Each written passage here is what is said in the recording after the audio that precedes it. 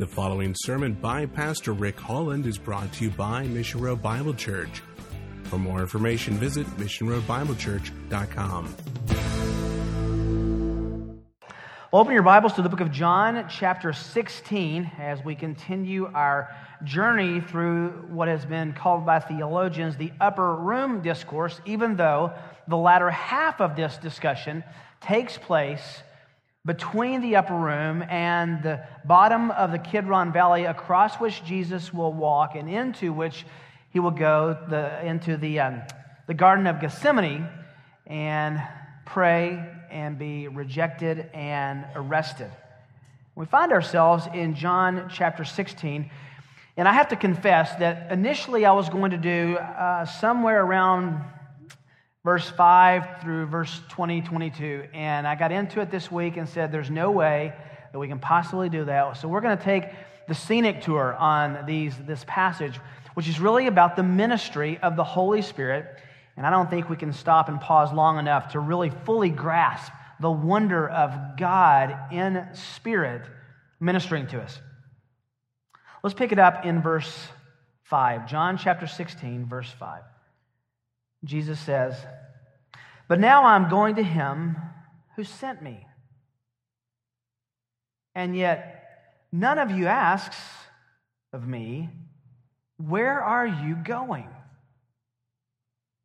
But because I've said these things to you, your heart's full of sorrow.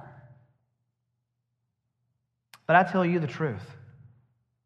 It is to your advantage that I go away." Almost hard to read. I want to read that again. It is to your advantage that I go away. For if I do not go away, the Helper will not come to you. But if I go, I will send him to you. A.W. Tozer is a theologian with whom I think every Christian in our generation ought to be familiar. He's written that wonderful book, The Pursuit of God and Knowledge of the Holy, rather. And that Knowledge of the Holy always stands as a place in my own heart, because that was the book that the Lord used to first open my eyes to the fact that God was much bigger than my simple thoughts had ever tried to wrap its mind around. I remember reading that book and just my mind exploding with the greatness of the glory of God. I can't recommend it highly enough to you. It is in our bookstore. But to read Tozer is to run out of highlighter ink. It's to run out of ink. If you've read Tozer, you understand that it's probably easier to not underline things that you don't really think are important, because you end up almost underlining every line of what he's written. He's that dense. One of the things he wrote that I underlined in one of his books decades ago still rings loudly in my mind. And I've said it over and over. Books don't change your life. Typically, paragraphs do. Unfortunately, you got to read the whole book to find the paragraph, because it's not the same paragraph for everyone. Those paragraphs typically involve a thought or a phrase or a sentence that kind of reorients the plumb line of your thinking. It resets the clock in your mind. This was one of those moments. It still rings as loudly in my thinking as it did then. You've heard me say it before, and I assure you will hear me say it again. Tozer says that in the moment of sin, when a believer chooses to sin, in that moment, he has become a practical atheist. I remember reading that the first time and thinking, what are you talking about, Dr. Tozer? I'm no atheist. How in the world can you call me an atheist? Well, it's all in the term practical. He goes on to explain that we may say we believe in God, but in the moment of sin, we act like he doesn't exist. Isn't that true? I mean, if we really felt, understood, knew the full power of the omniscience and omnipresence of the almighty holy God in the moment of choosing sin, would we make that choice? How does this happen? Well, the answer is that we forget that God is omnipresent. We put out of our mind that he is omniscient. But there's even a more personal and practical reason in what Tozer is saying, and I think it has absolute centrality to what we're talking about in the passage this morning. When we sin, when we're anxious, when we worry, when we're lonely, when we're unfaithful, when we're unfruitful, when we're confused, when we're troubled. All of these issues spring forth from our lack of attention to the presence and the ministry of the Holy Spirit. I think it's fair to say every single sin we commit as a believer is an absolute, deliberate act of stiff-arming the presence of the Holy Spirit in our lives. Now, it may not be as conscious as that, but the truth is that's exactly what we're doing. He is no less here when we sin. We desperately try to forget that fact. All of these issues are rooted in our lack of attention giving to the third person of the Trinity, the Holy Spirit. Now, as we've noted before, one of the weakest points of theology in our generation is the doctrine of pneumatology, right? Pneumatology is the study of the Holy Spirit. I don't know of a single issue theologically in our generation on which people are more confused than that of the ministry of the Holy Spirit. Go into 10 churches and ask 10 different pastors or 10 different elders or 10 different deacons or 10 different Sunday school teachers, what do you think the ministry of the Holy Spirit is? You're likely to get very varied interpretations. The doctrine of the Holy Spirit is something that we simply must understand. It's not a peripheral doctrine. It's not something that we can agree to disagree on. It's central. As I said, the moment of sin is really the stiff-arming of the Holy Spirit. It's to refuse to recognize what Jesus says over and over in this upper room discourse, that He will be with you. He will be in you. He will not leave you. He will be here to help and to comfort you. Now think about it. When you begin looking at the ministry of the Holy Spirit, it's overwhelming. And I just jotted down a few things that the Scriptures say about the ministry of the Holy Spirit. He convicts. We'll see that next week. He condemns. He comforts. He illumines the mind. He rejoices over our attitudes and actions, just as He grieves sometimes over our attitudes and actions. He regenerates the human heart. He counsels. He baptizes. He grants gifts. He seals our salvation. He indwells the believer. He indwells the church. He grants gifts to the church. He grants gifts to the members of the church to minister to one another.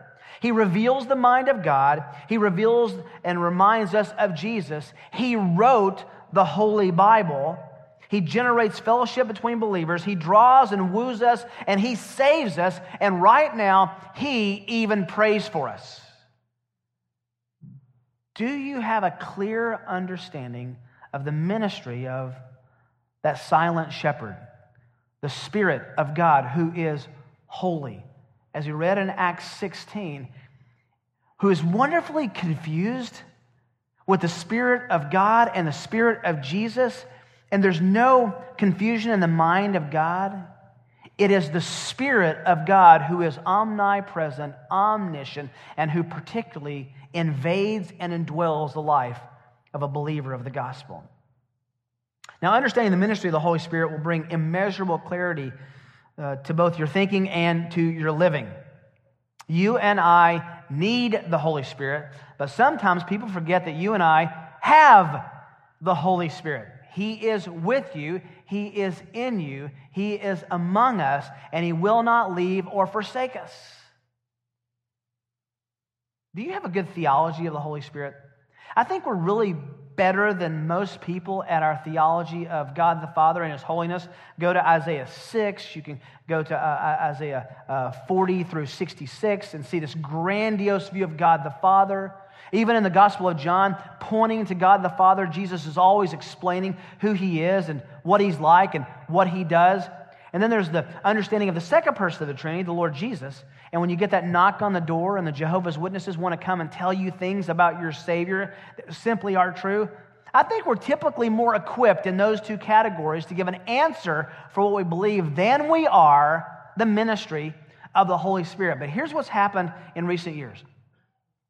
Most of the discussion of the Holy Spirit has centered around the gifts that he gives, and whether some of those are permanent, whether some of those were temporary. That's a very important discussion to have. And we're going to have it sometime in some way, but it's not in this passage.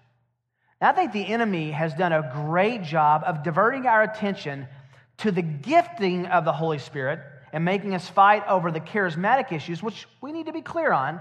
And in doing that, we have often neglected the permanent abiding presence and ministry of the Holy Spirit in our individual lives. Do you understand who is in you and who is with you? By the way, if I can ask you to please, I beg you, please be careful in how you reference the Holy Spirit. The Holy Spirit is not an it. It's not a force. It's not a ooey gooey, rich and chewy kind of spirit that pervades the world that you kind of plug into or out of. The Holy Spirit is a He. He's a person. He's a person of the Trinity. And He deserves the personal pronoun He, not it. He's not a force field, as one charismatic friend told me one time. That God the Father is inaccessible, God the Son is totally accessible, and God the Spirit is that energy and the force that you plug into to get the power to live the Christian life and to do miracles. He's not a force field. He's not a force. He's a person. He can be lied to. He can be grieved. He can be joyed. He can be overjoyed. And He is with you if you know Christ.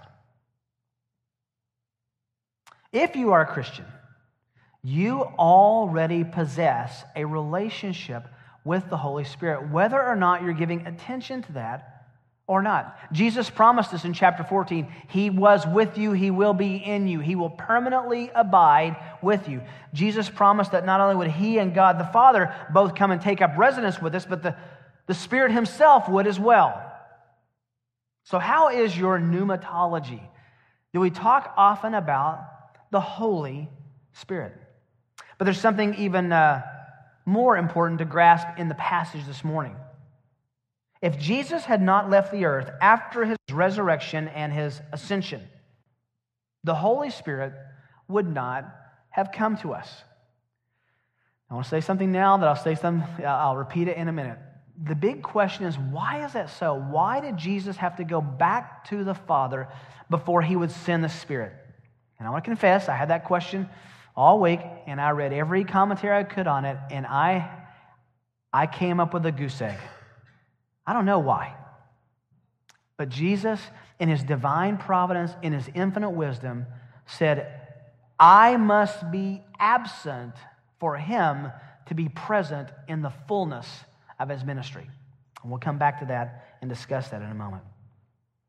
He is a He, not an it. As Jesus continues to equip His men for life, remember what we said, with Him, without Him, which is another way of saying Jesus is going to be absent in physical presence, but present with them through the Spirit and in a spiritual way. He comes again to the subject of the Spirit of God. This is not the first time He's discussed this. He's taught them things over and over in this passage, and it's so much like a parent dealing with his children. When to read the Upper Room Discourse, just to simply read it, is to hear Jesus repeat and repeat and repeat. There are two themes He continues to repeat, right? Make sure you love one another. Oh yeah, by the way, make sure you love one another. In case you didn't get that, love one another. By this, all men will know that you love me when you love one another. Hey guys, love each other. Over and over and over. And He also says, I'm leaving, the Spirit's coming. I'm leaving, and the Spirit's coming. Did you hear me? I'm leaving, and the Spirit's coming. And they never ask any questions about this. In fact, you get a little bit of Jesus' frustration in His humanity with the disciples in the first verse of what we're considering today. Jesus is saying, what? Get no questions? This is it, guys.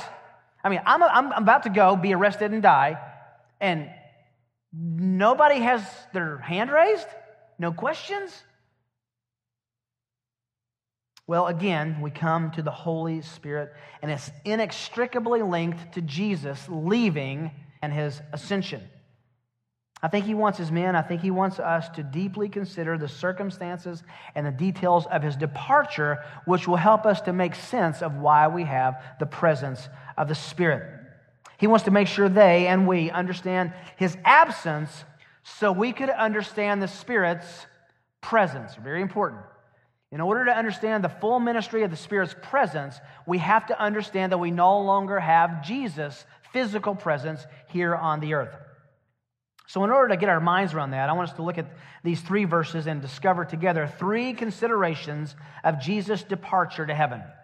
3 considerations of Jesus' departure to heaven that will lead us right into the ministry of the Holy Spirit, by the way. The first reason is in verse 5, and that's to look at the reason for Jesus' absence. The reason for Jesus' absence. Verse 5, Jesus says, "But now I'm going to him who sent me, and none of you asks me, 'Where are you going?'" Now, this is not the first time that Jesus has discussed his going away. It's been a dominant theme since the upper room, since they were sitting there having their meal together. Not only that, on their way to the upper room, Jesus is discussing with them the fact that the Son of Man will go up to Jerusalem, be arrested, be tried, turned over to the chief priests, executed, die, and rise again 3 days later. And they say, "Great, where do we get to sit?" Utter incomprehensiveness. The disciples continue to hear Jesus teach things that they need to hear, and they just heard what they wanted to hear. Now, before we're too hard on the disciples, we need to look in the mirror, because we tend to read our Bibles that way. We tend to hear Christ that way. We tend to hear what we want to hear, what we think is most practical, and not stop to say, what is the Lord saying in this passage? What is the Lord saying in this discourse? Jesus' departure is going to play a dominant theme, by the way, in the rest of this chapter. Look down at John chapter 16, verse 10. He says, "Concerning righteousness, because I go to the Father, and you no longer see me." Verse 17. Some of his disciples then said to one another, "What is this thing he's telling us? A little while, and you will not see me, and again in a little while you will see me, because I go to the Father." I mean, finally, by verse 17, they're going, What is he saying? Verse 28.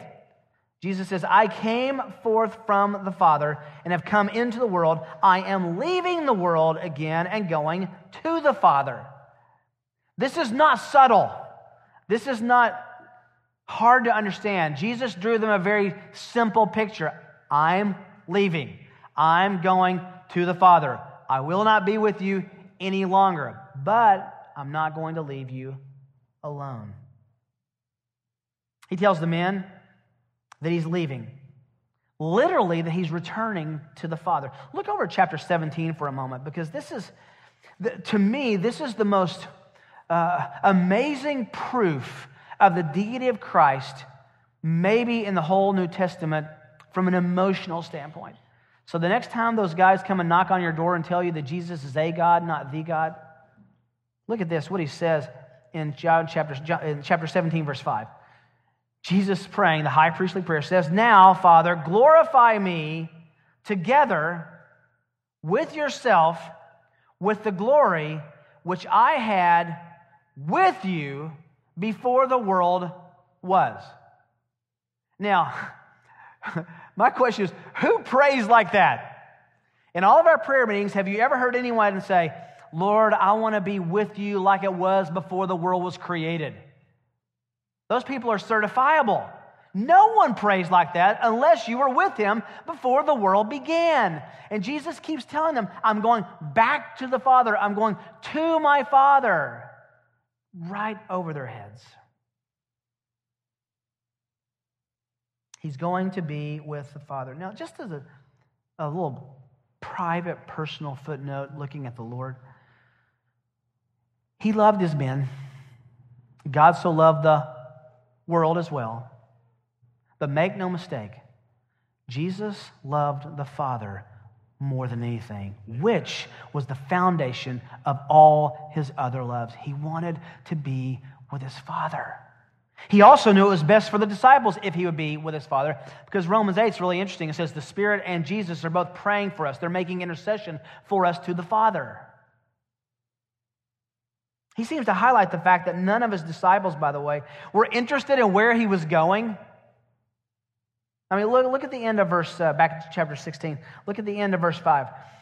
None of you asked me where you are going. You might say, hang on a second, Rick. Peter and Thomas both expressed considerable interest in where Jesus was going. Look back at chapter 13, verse 26.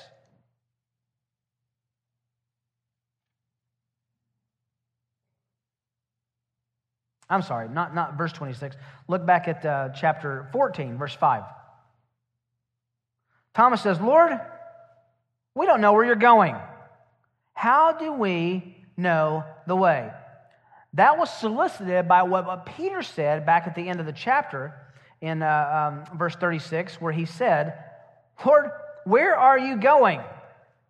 Now, how can Jesus say, none of you are interested in where I'm going? Because they thought Jesus was saying, I'm going to leave the upper room. I'm going to go down about 800 yards to the temple from where the upper room was. I'm going to go down. I'm going to establish my messiahship. Everyone's going to fall on their knees and worship me. And the disciples are saying, that's going to be a great moment. Where do we get to be? Sit and be honored like you. They were thinking spatially. Well, when Jesus debunked that and said, no, I'm the way, I'm the truth, I'm the life. Anyone who comes to the Father comes through me. I'm the way. We're not going down to the temple. We're going up to the Father into heaven. You would think that they would say, well, how do we get there? But they were totally sidetracked, as we'll see in verse 6, by their sorrow. They didn't hear Jesus say, guess where I'm going? This is a wonderful place where I'm going. They heard him say just that, I'm going.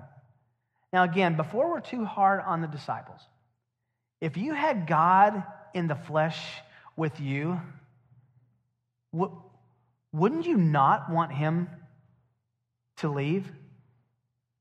Wouldn't you not want him to go away? Wouldn't it be crushing to you if Jesus said, we've had a great 3 years, but it's over? These requests that Peter and Thomas were making about knowing where Jesus was going was on this earth. Where on this earth are you going? But the Lord clearly taught them his departure was not for another place on the planet. He was going to the Father. And that should have brought them joy. Look for a second at chapter 14, verse 28. Back where we studied a few weeks ago. You heard that I said, I go away, I will come to you. If you loved me, you would have rejoiced, keyword, had joy, because I go to the Father, for the Father is greater than I. If you really understood the theology of what I'm telling you, you would have been happy. Not only for me to be rejoined with my Father, but the fact that my leaving to go be with the Father is good for you in heaven, and my leaving and sending the Holy Spirit is good for you on earth. But they weren't thinking theologically. They were thinking emotionally. That's why there were no questions, no request for clarification, no follow-up. You say, why was that? Well, we find out now in verse 6 with a second consideration of Jesus' departure to heaven. First is the reason for his absence. He was going to be with the Father. He wanted to be with the one he'd always been with. Secondly, the consequence of Jesus' absence. The consequence. Verse 6 says, but because I've said these things to you, sorrow has literally bubbled up, overflown in your heart. It's moved you along. It's a word that means it's motivated you, it's moved you, it's made you act, it's made you think. Sorrow has filled up your heart. Now, the disciples were focusing on the fact and reality of Jesus' departure, and specifically what that would mean for, here it is, them. Remember back in 14, Jesus says, if you knew, if you loved me, if you really cared for me, you would want me to be where I want to be most, which is with my Father. And by the way, as we'll see at the end of chapter 16, they would be there with him eventually as well. Now, what's interesting is that Christ told them repeatedly what it would mean for them as well as what it would mean for himself. When he went to the Father, they were continually dull of hearing theologically. They listened emotionally to Jesus, not theologically to Christ. And wow, is there a lesson there for all of us? Do we hear the words of Scripture, the words of Christ, from our experience, or do we understand them as they were first and intentionally written as theological foundations, theological parameters for our thinking to be anchored to? God intends, don't miss this, God intends for truth to heal grief. This is what's going on. They're sorrowful. They're overwhelmed. And instead of saying, oh, I'm so sorry, and here's a hug, he gave them truth. Truth heals sorrow. Truth heals grief. No matter what the situation is, God's truth can bring immeasurable salve to your pain. I experienced that this week. Kim and I both witnessed a friend of ours die and go to heaven. If we had only focused on our loss and the pain of that, it wouldn't make sense. There are theological realities attached to every reality on the earth that God gives us His truth for so that we can properly interpret it. I mean, just a little footnote to that. If we really believed in the resurrection, do you understand how many problems that would solve? If we really believe that this earth is temporal and heaven is forever, if we really believe that this earth is temporal and hell is forever, how many problems would that really solve? What Edwards said in his resolutions, I'm resolved every day to think when I experience any pain that I won't experience pain forever in hell, and resolved when I experience any joy to remember that I'll have that exponentially enjoyed in heaven, to think beyond the experience of this world. Truth solves any and every grief. In chapters 14 and 15, we're full of truth that Jesus was teaching them so that their hearts wouldn't be sunk into sorrow. It should have resonated with the disciples' hearts to give them comfort, to give them perspective in their grief. But Jesus gives us an amazing insight into the power here of sorrow. Sorrow had actually drowned the disciples' perception and hearing of truth. Listen, sorrow will either drown out the truth you know, or sorrow will be drowned by the truth you know. It's very simple. Sorrow will drown out the truth you know, or sorrow will be drowned by the truth you know. Sorrow is a powerful emotion. Being grieved, being anxious, very powerful emotions that I really believe in God and His providence allows us to experience so that we'll connect the dots and get above the clouds, above the storm, and see that He's still the sun who's shining. We would do well to study how our own heart responds to sorrow. Are you an expert to know how your heart responds to sorrow? If you got some bad news this afternoon, do you have a catalog in your mind to predict how your heart is going to have a reflex to that disappointing news, to that heartache?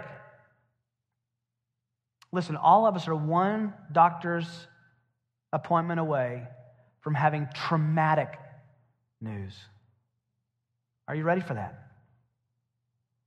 We are one phone call away from hearing news that will change our life. Are you ready for that? Yes, we need to have a theology of the Holy Spirit, but having a theology of the Holy Spirit really includes having a theology of sorrow. It means understanding that Jesus cares and knows and has provided for us truth grounded in His Word that can guide us through that. As we've said over and over, you have to ask the three questions. What do I feel? What is it? What do I think? What do I know? What do I feel? I feel pretty lousy. I feel like this is awful. That's a natural response. What do I think? How am I thinking about this?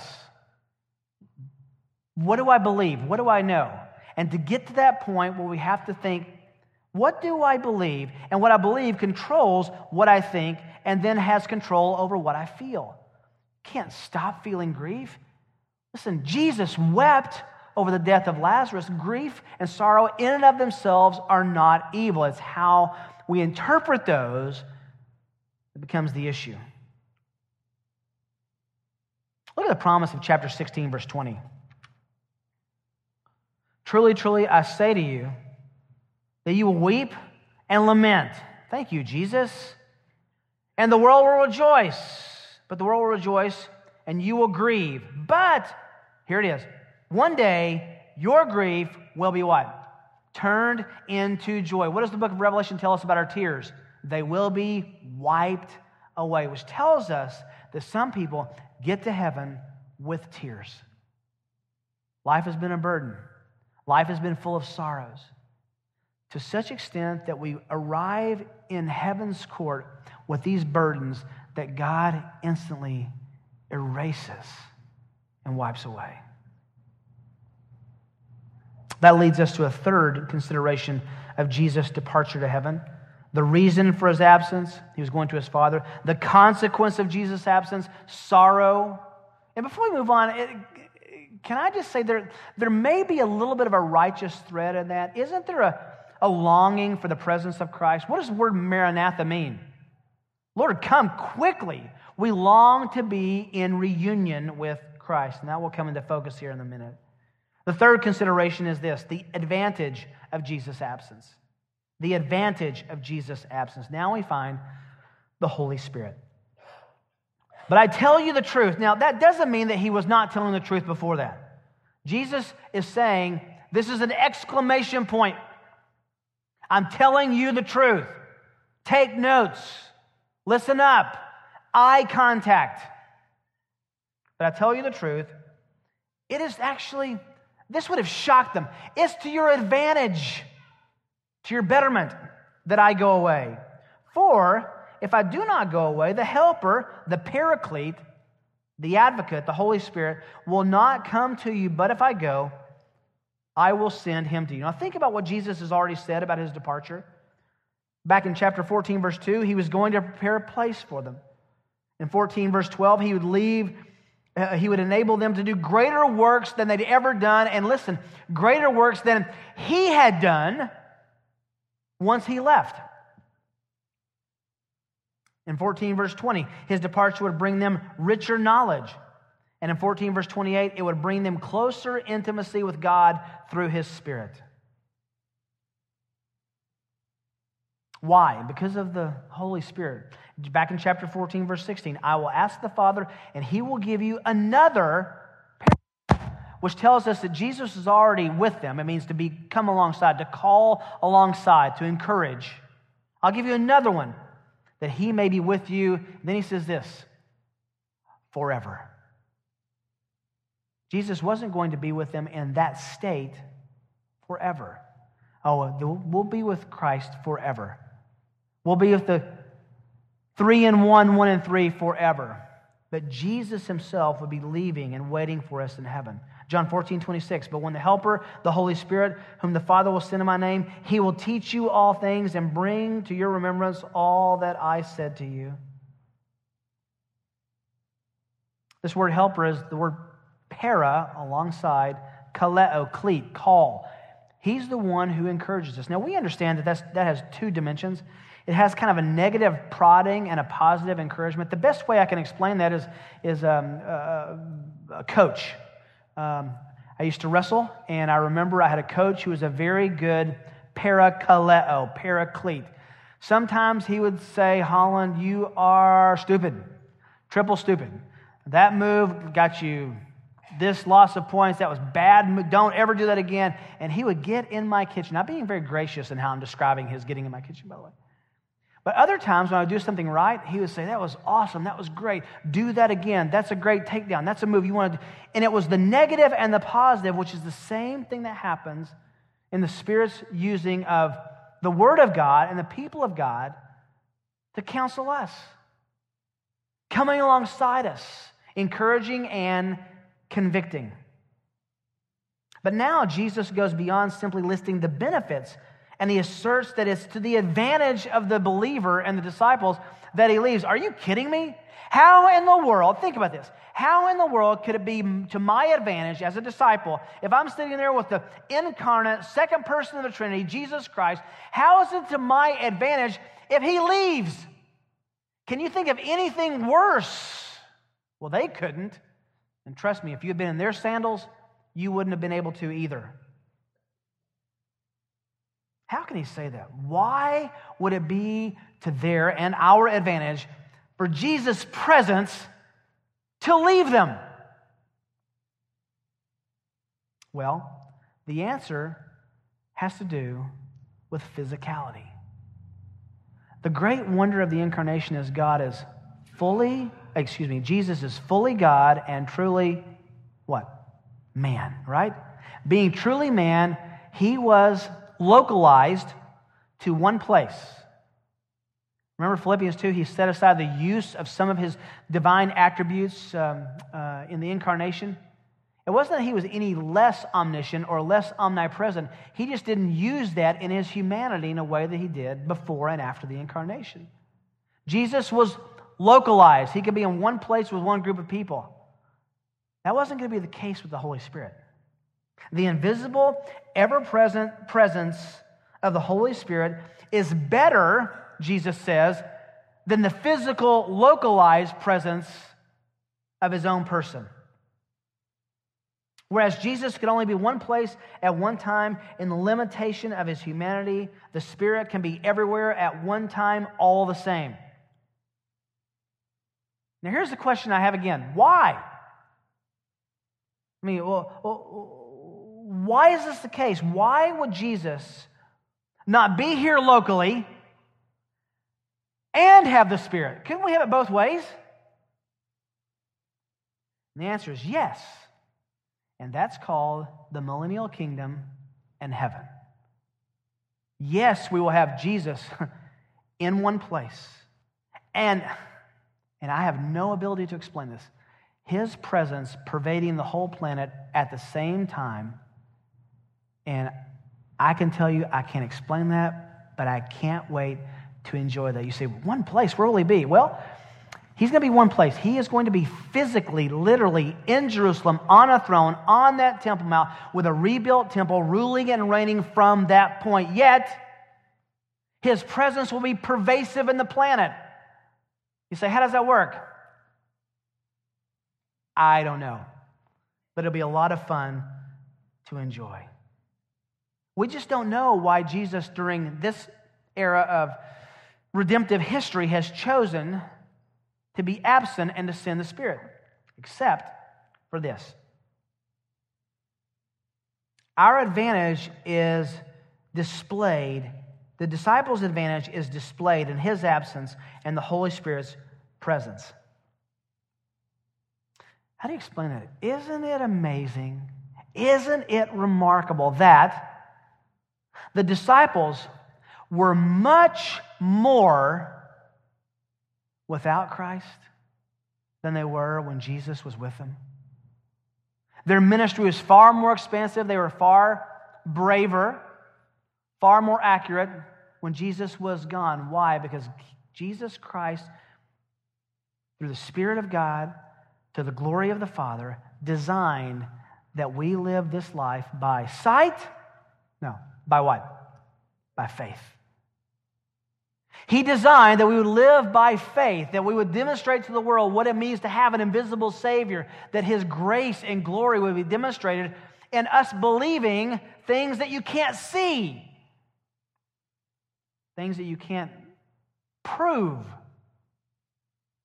Listen, the next time someone says, "You prove to me that God exists," say, "I'm alive. I will give a defense for the hope that is where? It's within me." You know what? I can't give you three proofs. I can go over the teleological existence for the teleological proof of the existence of God, or the ontological. No one's going to believe because of that. Just smile at them and say, "My proof is that Jesus Christ saved me, invaded my life, and I have a relationship with Him, and I have the peace that you want and you don't have. I have the care from the Father that you want but don't have. And I'll extend that to you in the gospel. God intended for us to live by faith so that one day when we have sight, it will be dramatic.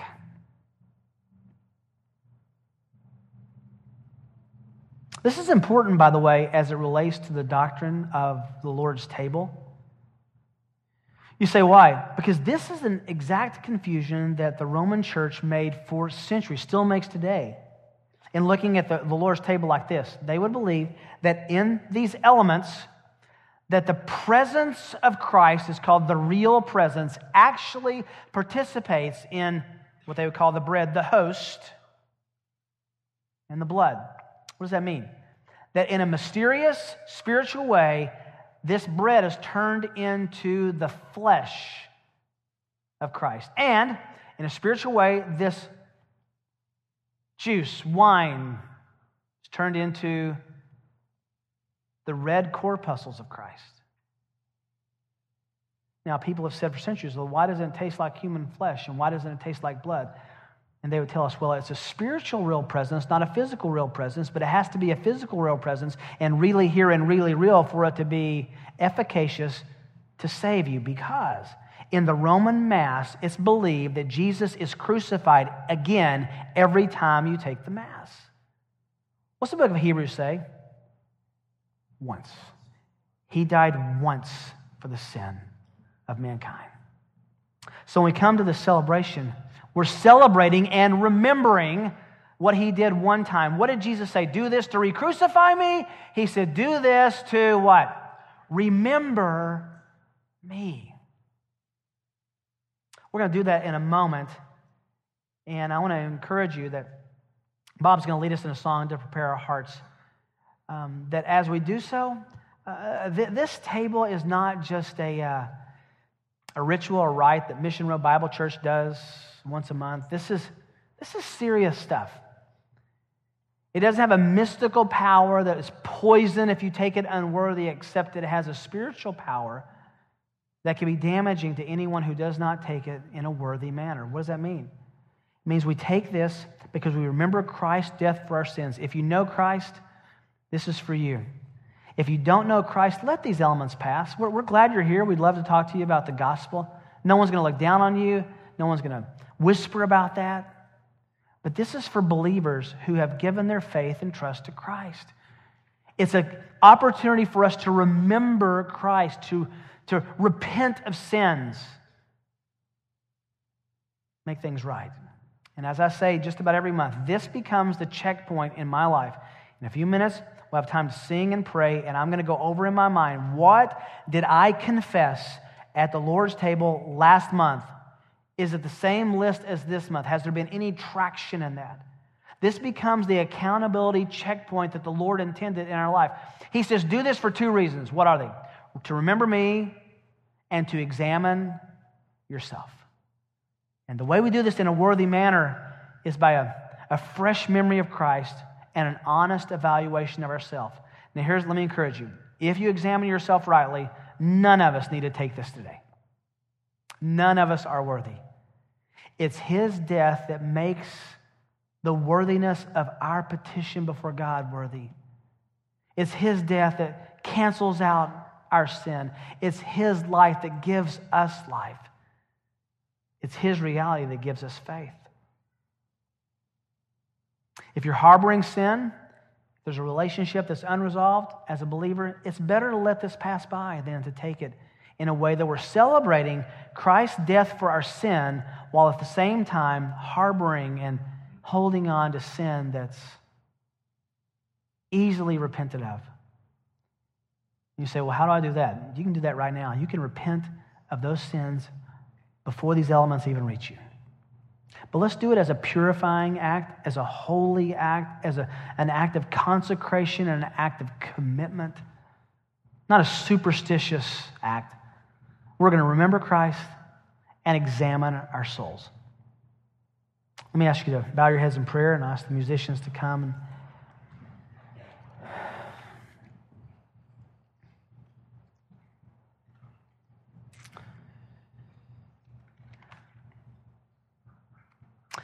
Father, we are of all people